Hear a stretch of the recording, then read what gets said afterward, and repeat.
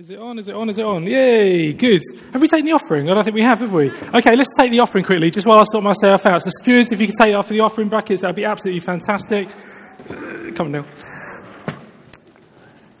Just while I sort myself out. Brilliant. Great, excellent. Thank you very much. Okay, well, good morning. My name's Alid. I'm one of the members here at Kings and part of the leadership team, and it's an absolute privilege to be preaching this morning. Paul and Steve have asked me to kind of talk and encourage us about this whole area of connect groups, or living connected, being in community. And those that know me well will know that this has been something on my heart over the last couple of years, particularly as we've focused on 6 o'clock church. Myself and my wife, we've planted 6 o'clock church as a venue. And a couple of the value areas that we looked at were come as you are, this idea that anyone, we don't want you to put a mask on, we want you to be able to come and join in with us as a family. And the second one was this intentional phrase, live connected. We want you to come and live connected. That's not just a one-off deal, you just come and you connect and that's it. But actually it's something which is an active thing. It implies action. It implies you actually have to do something. You need to invest time into it. And so it's my privilege to talk about that this morning. I'm not going to talk about the practicalities of connect groups. That's just the kind of the system or the way that we're going to do it as a church here. But I do want to take a step back, if you like, and look at what is God's heart for community. What is God's heart for relationship in the church? And if you hear one thing today, I want it to be this. You have a place here. Whoever you are, whatever background or situation you're from, you have a place here. I don't know whether you've yet signed up for a connect group or not, or if you haven't, why that reason is. But my prayer for you today is that you feel wanted, that you feel welcome. And if you haven't yet, you would maybe consider being part of a group and living in community this year. Just want to start by asking you a question, and the question is this. What is the one thing that you value most? If you had to lose everything in life, what is the one thing that you couldn't live without? That was the question asked of 2,000 young people. By young, they meant 18 to 34-year-olds. I'm 34 this week, so I still count as young, which is great. In fact, Jess, our new impactor, a few weeks ago, she looked at me mid-conversation, stopped and said, "Oh yeah, I forgot you're old." I thought to say it on the last week of Impact is fine. On the first week, she's going to have a miserable year. But they asked 2,000 young people that question, what could you not live without? The first response, or the top response, was internet connection. You can take my cheese, you can take my bed, but just don't take the internet. Closely behind that was the television. Surprisingly, chocolate was number 13. And up in number 7 was the good classic British cup of tea. I don't get that because I've never drunk a cup of tea or coffee in my life. I think it's horrible. There are loads of things that are important in life. Loads of things that we might even say we rely on. But there is something I would suggest that is more important than any of those things. That if you didn't experience it, or if you lost it, I would say it would affect every area of your life. From your physical health to your mental health. From your emotional well-being to your spiritual well-being. And it's this. I think one of the most important things in life is love. Love. Colossians 3:14 says this. And above all these things, and it's talking about things like kindness, meekness, humility, all good characteristics, good traits. But it says, above all these, put on love. Why? Because it's love that binds everything together in perfect harmony. 1 Corinthians 13:2 says this, if I have all faith so as to remove mountains, but have not love, I am nothing. Now that's a statement, isn't it? If you don't have love, you have nothing. Ephesians 3:18, when the Apostle Paul is writing about God and the characteristics of God, it says, I pray that you may have power together with all the Lord's holy people to grasp how wide and long and high and deep is the love of Christ. And when God comes with skin on, when Jesus comes to this planet, he says in John 13:34, "A new commandment I give to you, that you love one another. Just as I have loved you, also you are to love one another." And to be loved is to be accepted, isn't it? To be accepted is to be wanted. To be wanted is to be connected in community. And you know what? You could wake up in the morning without a cup of tea. Honestly, you could. I'm living proof. You could actually go a whole year without the internet, even without chocolate. But to remove yourself from community entirely, to try and live a life void of love, that could kill you.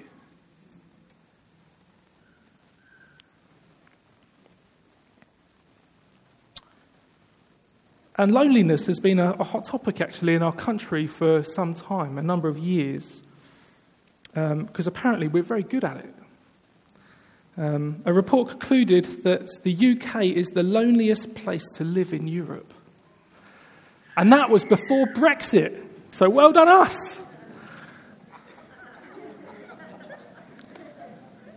And I got some facts from a preacher, someone I know, a friend of mine at King's Church, Mid Sussex, and he said this. He said that 3 out of 4 GPs say they see between 1 and 5 people a day that have absolutely no need on medical grounds. It's just that they're lonely. Do you know 9 million people in the UK say they're lonely not just sometimes, but all the time? There's no community. 200,000 old people in our nation will go over a month without even having a conversation with a friend or a relative. And Age UK, the UK charity, this is the year before last, did a report, and they found that over 3.6 million people over the age of 65, their main form of companionship is the TV. I believe we're the only country that has actually a minister for loneliness. Did you even know that? We have a minister for education, we have a minister for health. We have in this country a minister for loneliness because it's such a big issue. Theresa May said that for many in Britain, loneliness is the sad reality of life. I think the sad reality of life is often many people, even in this room, would feel that part of this church, they feel lonely. Lonely.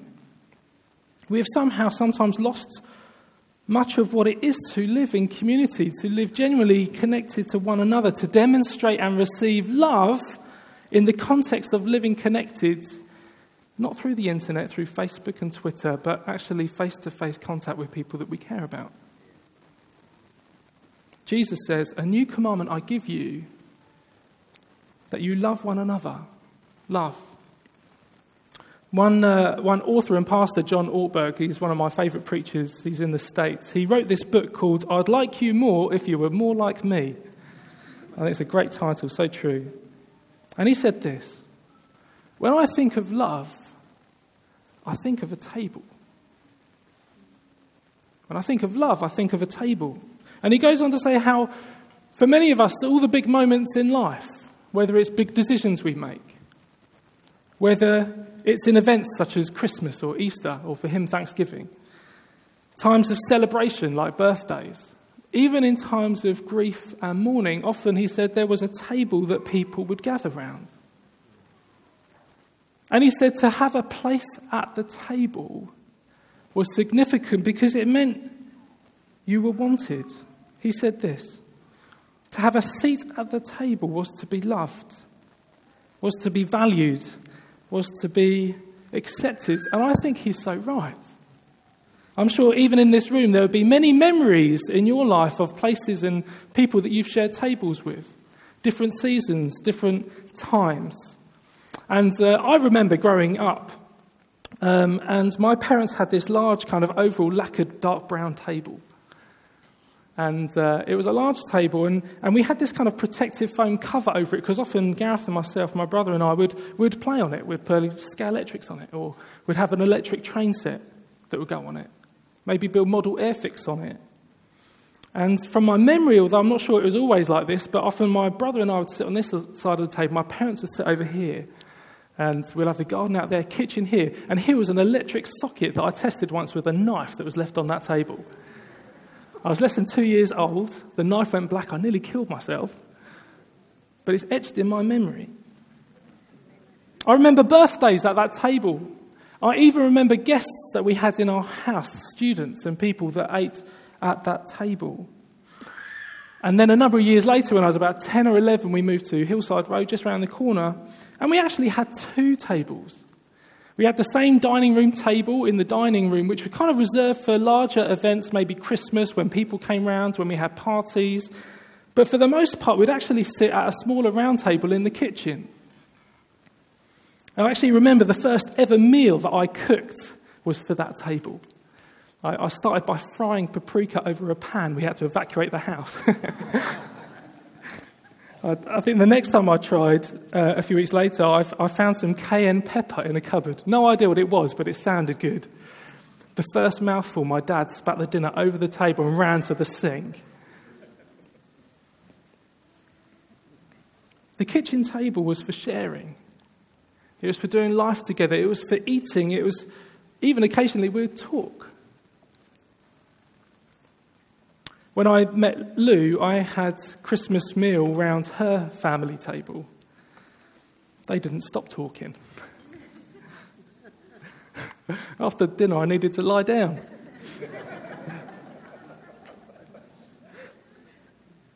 Everybody's tables are different. And there will be different seasons where we enjoy community at different tables and with different people, but to have a place at the table is significant because it's to be loved, it's to be wanted, it's to be accepted, it's to be known. When I think of love, I think of a table.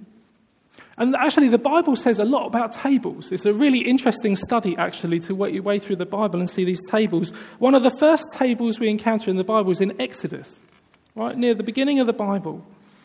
And it's when God instructs the people of Israel, his people, to make a tent, to make a tabernacle, and it would have looked something similar to this. And God was very prescriptive on how this tabernacle should be, but we read there's not really that much furniture in the tabernacle, in this tent, but what God does make sure there is a table. And again, he gives precise instructions on how this table was to be made. It was going to be plated in gold. There was going to be solid plates on this table. And he says in Exodus 25:30, it says, "Put the bread of the presence on this table to be before me at all times." So on this table there would have been a picture of some wine, but there also would have been loaves of bread. And not just one, but God instructs that there are to be 12 loaves of bread, the bread of the presence on his table. Now, I don't know if you know your biblical history. I don't know if you know much about the Old Testament, but if you was an Israelite living at that time, you would have known exactly what God was saying. Because the Israelite people were divided into 12 tribes, into 12 clans, and God is instructing them, saying, no, every single tribe, every clan will have a place at my table. At God's table, there's a place for everyone. Just imagine the room would have been filled with the aroma of fresh baked bread. Every time you walk past Subway, that smell that hits you, it would have been better than that. I love the smell of fresh bread in the morning. Lou and I used to make fresh bread. Well, we did once. Well, a machine did it for us. Just imagine, as an Israelite, every time you smell bread, every time you walk past the Subway, what comes into your mind is God's table. And I have a place at the table. God is my provider. When I think of love, I think of a table. When I think of God's love, I think of God's table. Everyone has a place. There's another table we read about in the Old Testament, and it's in 2 Samuel. And actually, Neil Alexander read from it last week, and it's about King David. Now, most of us, whether we have a church background or not, have heard stories of King David, how he defeats Goliath. He's brought up as a shepherd boy looking after his dad's sheep. He's killed a lion, he's killed a bear, and he defeats Goliath, and he grows in stature and significance in Israel. he's thought very highly of at first by Saul, and he becomes best friends with the king's son, Jonathan. And they're like brothers. They support, they encourage, they protect, they love one another. And after a while, David becomes king. And when Saul and Jonathan dies, David says this, and we heard it last week. I'm going to read it now from 2 Samuel 9. It says, "Is there anyone left of the house of Saul to whom I can show kindness to for Jonathan's sake?" And we do read that when they did find that there was one person, and it was a guy called Mephibosheth. So if you're looking for children's names, if you're pregnant, that's a great name, isn't it? Mephibosheth. And there really isn't that much detail about Mephibosheth. All we really know is that he's a cripple. He's lame in both feet. And David calls him to him. And understandably, Mephibosheth is quite nervous. You know, he's being summoned for no reason, really, to the king of the nation. And David says this in verse 7. He says, "Don't be afraid, for I will surely show you kindness for the sake of your father Jonathan.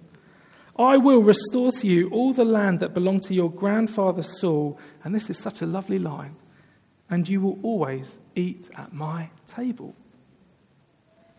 Isn't that such an amazing, wonderful invitation to sit at the table? Because that was significant. You know, for Mephibosheth, that would have been significant because to eat at the king's table meant you had his protection. It meant he had your back. Actually, it meant that you got given royal status, be given an identity, suddenly become a someone. You would have been treated as a member of the king's family. Now, how does Mephibosheth respond? Well, verse 8 says, "What is your servant that you should notice a dead dog like me? Who am I that I should get a place at your table?" I just wonder whether there'll be people in this room that can relate to that and say, "I don't know if I really have a place here. I don't know if I deserve it. I don't know really if I've got anything to offer." And I think those are the things that are going through Mephibosheth's mind. You normally get an invite to the table if you're like the other person, don't you? If you're like the other person. But he realizes he's not like David at all. He hasn't killed a lion, he hasn't killed a bear, he's not going to join David's taxidermy club, you know, bring and stuff what you killed that week. He's not like David. He doesn't rule a nation. Another reason you may get an invite to the table is because you could be of use to someone. But Mephibosheth, he's like, I don't have any use for David. I'm not of any use to him. In fact, we even have that saying, don't we? And all of us could have said this. What can they bring to the table? What can they bring to the table? As though the only basis for them being there is if they're able to offer us something. Be able to make a valuable contribution in some way. And Mephibosheth and some of us may recognise that we don't really have anything to add to the king's table. But this is what David says. And it says in the Bible that David has a heart that very much reflects God's heart. He says, "No, as long as I've got a table, you've got a table. As long as I have a seat at the table, you have a seat at the table." And, you know, in this passage, 4 times we read, "So Mephibosheth ate at the David's table like one of the king's sons." Isn't that wonderful? Who does that remind us of? Who does that remind you of? We have a place at the king's table. When I think about love, I think about a table. And on how God's table, it's not built around power or prestige or wealth or status. It's built on love, on servanthood, on grace and community. I wonder what this church would really be like if we were maybe a little more open with our tables. If we became a little bit more vulnerable once in a while and invited 1 or 2 Mephibosheths to our table. John Ortberg said this. He said, "In David's culture," and this would be the same for Jesus, he said, "to share a table with someone was a big deal.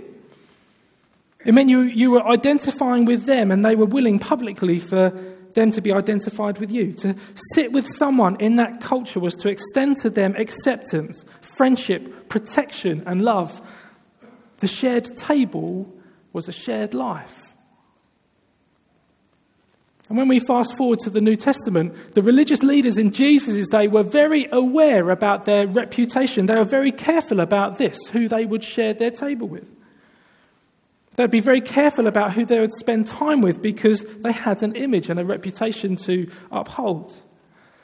To be seen as righteous, to be seen as holy for them was to protect that image and that reputation and to be set apart from others. But we know that Jesus wasn't careful about this at all, was he? In fact, he shared a place at the table with some of the most unlikely, unrespectable, immoral, unholy people all of the time. This is God. He didn't apologise for it. He didn't make excuses for it. In fact, often, actually, he was quite provocative about it. And the Pharisees even challenged the disciples about this. And we read it in 9:11. He says, "Why does your teacher eat with tax collectors and sinners?" It's even outside of their frame of thinking. You see, for the religious leaders, holiness was about keeping separate, ultimately, who you exclude from the table. Whereas for God, for Jesus, it's all about how many get a seat at the table. Oh, how the world needs to see a church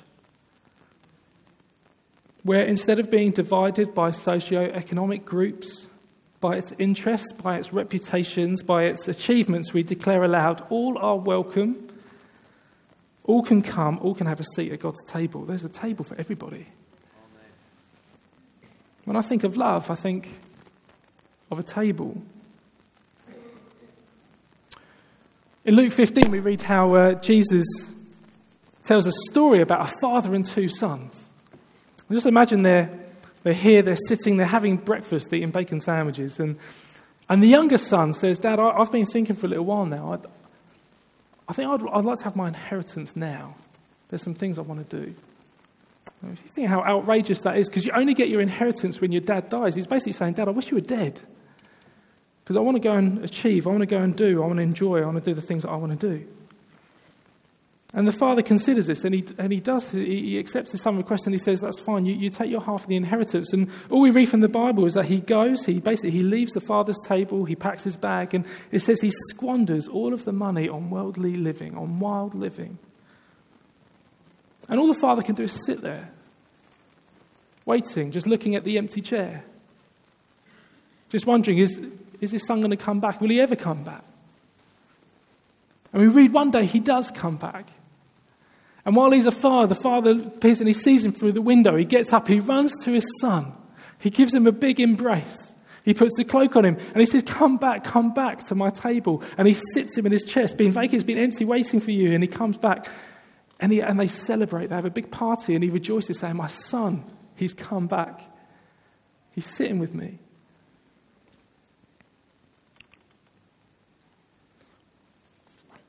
For many of us, the story, I don't think, is actually about the father or even about the prodigal son. I think for many of us, it's about the older brother.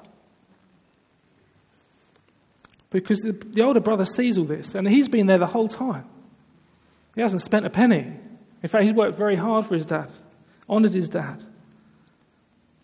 And he says, well, if he's going to have a seat at the table, I'm not going to have a seat at the table. And he gets up and he kicks his chair over and he walks out of the house.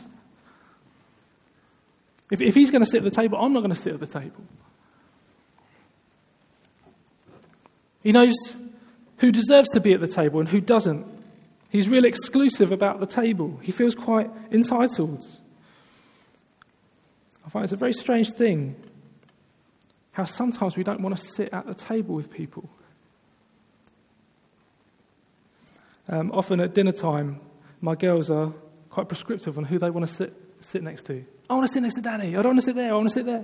Almost sometimes I have to rearrange all the furniture in our dining room just to get everyone happy.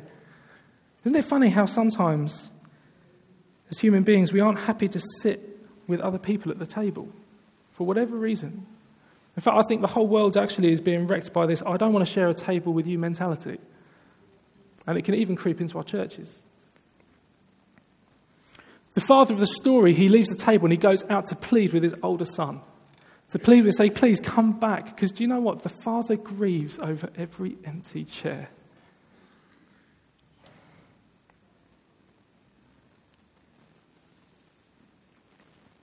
let me just ask you, how are you doing at sitting at the table with people? How are you doing with that? Even in this room, maybe, are there people that, if you're honest, you just haven't shared the table with them for a while? Maybe they said something, maybe something happens and you've been in bad relationship with them. You've got to know that grieves God's heart. He wants you to make things right and come and sit back at the table with them again. There's no place for that in his house. Jesus always found time to sit with all kinds of people in all kinds of situations. The religious leaders didn't like him for it. In fact, they killed him for it. But before Jesus is murdered, we get a very special insight into one last table, the Lord's table. And Jesus is at the Passover meal with his 12 disciples, and this table isn't fancy at all. It's not made out of gold. There's no gold plates. It's all about Jesus, because they're going to remember the fact that he's going to die and rise again. And in Luke 22:14 it says this: when the hour came, he reclined at the table and the apostles with him. Matthew 26 verse 26. Now as they were eating, Jesus took bread and after blessing it, broke it and gave it to the disciples and said, "Take, eat, this is my body." And he took a cup, and when he had given thanks, he gave it to them, saying, "Drink of it, all of you, for this is my blood of the covenant, which is poured out for who? For many, for the forgiveness of sins." And at that last table, the Lord's table, I feel it's the most significant and important table of them all. Because this table doesn't just invite the 12 tribes of Israel. It doesn't just actually invite one or two Mephibosheths of the world. It doesn't even just invite the 12 apostles. Actually, Jesus says it's for the many, for the forgiveness of sins. I want you to hear this morning that God's heart is that there is a place at the table for everybody who would want one. For everyone. Jesus' life, his death, his resurrection was all about giving you a place at this table. His death, his life, his resurrection, all of that was so that the people of Hastings and Bexhill and surrounding areas, those people in your workplaces, those people that don't know Jesus in your homes, that they may receive him and find a place at this table. So here it is, guys, an invitation. Not just to be in a relationship with a father who loves you, but to be in a relationship with a family that you've been adopted into. So how are you doing with sitting at the table with people? I think on my own life, I think often what stopped me, if I'm honest, is just we're just too busy. Often it's just a matter of time. Alid, I hear you and I'd love to do that. It's just I'm too busy. And days turn into weeks, weeks turn into months, and before we know it, actually, if we're honest, we just don't live very connected with people in the church. Or maybe your experience is this: I go to a lot of meetings, but I don't seem to connect in relationship with people in the way that I need to. Tim Goodenough says this. He says, everyone's trying to work out, how do you fix the problem of loneliness, this epidemic in our nation? And I think part of the answer is that we've just got too busy. We've forgotten the importance of sitting at the table, of gathering with friends and being part of community, living connected. In our culture, I find we spend more and more time sitting behind desks and less time sitting around tables. As though to sit behind a desk will help you find your significance in life. Maybe your purpose, fulfillment, or maybe even get you a sense of identity. But the Bible teaches that no amount of time at a desk will ever have the same impact as spending time at his table. It's at his table that you will gain a true understanding of your identity. It's sitting in community at God's table that will give you an understanding of purpose in this life. It's sitting at God's table that will help you know who you really are, and let you know how significant you are. You do have a place. You do have a part. You are valued. And our heart's desire here at Kings is that you'll find a place here where you do feel like it's home. That you do feel welcomed. That you find a place at the table. And it doesn't have to be a tidy table. It doesn't have to be a messy table. It could be a pub table. It could be a coffee shop table. It could be a table with a Monopoly board in the middle. What's on the table, what type of table it is not important at all. The important thing is that you find a place at the table. That's what's important. I want to encourage you in this season. We're signing up for Connect groups, guys. In this season, let me just encourage you. Make sure you find time to sit at the table. Maybe like me, that might even mean that you've got to make some changes to your diary. Say no to a few things. Because to sit at the table is to be loved, is to be accepted, is to be supported, is to be pastored, is to be known. Why don't we just close our eyes? I just want to pray for us.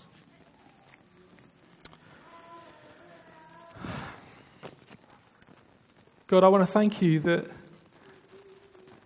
you have invited us to sit at your table. And Father, if we've got up from that table because of upset, because of wrong motive, we want to say we're sorry.